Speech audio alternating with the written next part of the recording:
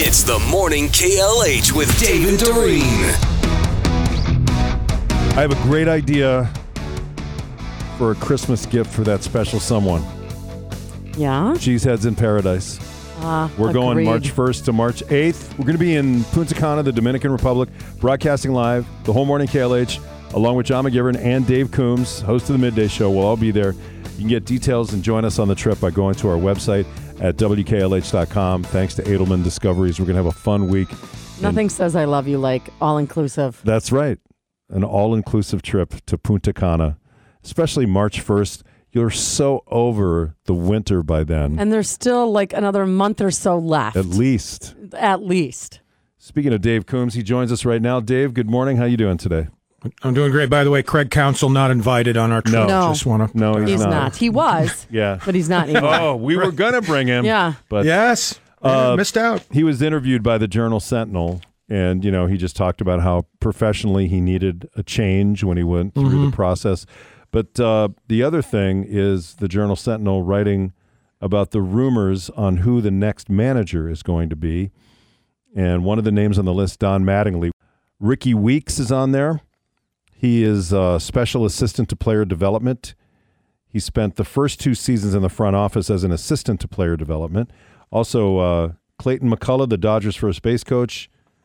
Troy Snitker, the son of Braves manager Brian Snitker. He's been the Astros hitting coach since 2019.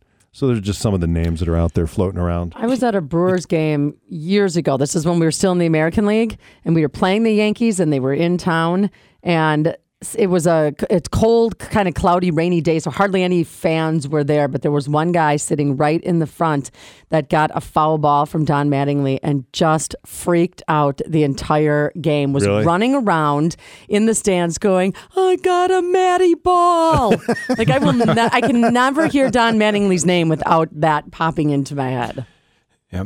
I love the fact that, by the way, the Brewers are considering some of these sort of lesser-known guys. I'm all in favor of that. I think it's horrible when you just keep recycling the same big-name guys over. Now, not that there's nothing against Don Mattingly. That's great. Yeah. But I love it when somebody else is given an opportunity who might have great skills. Agreed. You don't know. I totally agree. Speaking of sports, did you see that Hulk Hogan story that's been floating around? Yeah, another great reason why God invented the internet, so we could hear Hulk Hogan backwards. Here it is. Sounds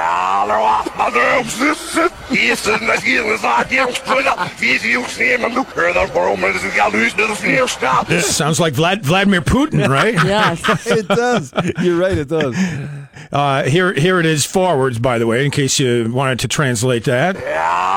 Nope, sorry. Wrong one. That's even funnier. Yep.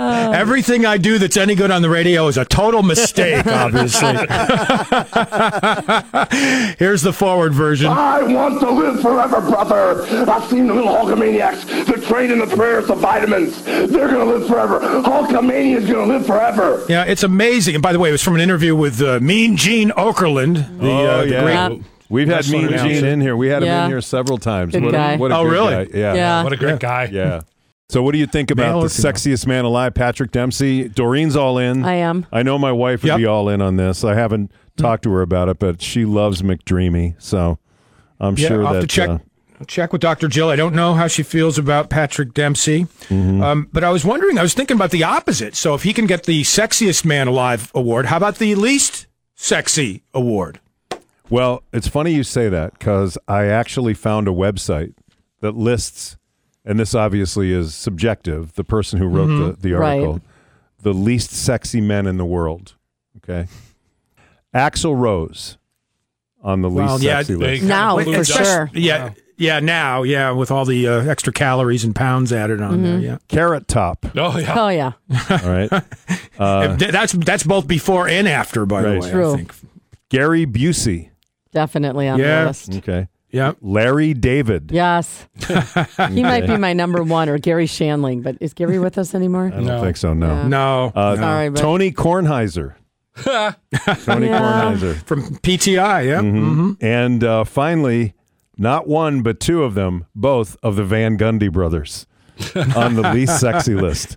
I agree with all of those. The one Van Gundy guy looks like who's the former porn star? Ron Jeremy. He looks like Ron Jeremy. He could be on that list too. You know what's really weird? Speaking of brothers, though, have you ever seen the difference between Rex and Rob Ryan? And they're twins. Rex Ryan, former Jets coach, and Rob Ryan, who is his brother, and they were both Buddy Ryan's kids. They were twin brothers, and Rex Ryan's brother. Look him up. Look Rob Ryan. I see him. Yeah, there he is. Yeah, they are twins. Yeah, okay. I don't see that. Rob's got really long hair and a beard. And yes, I know. Yes, I have seen him. He looks like a degenerate. He looks like he's he looks like me on a Saturday. He looks like he's getting ready to be a mall Santa. Yeah, he does. Right.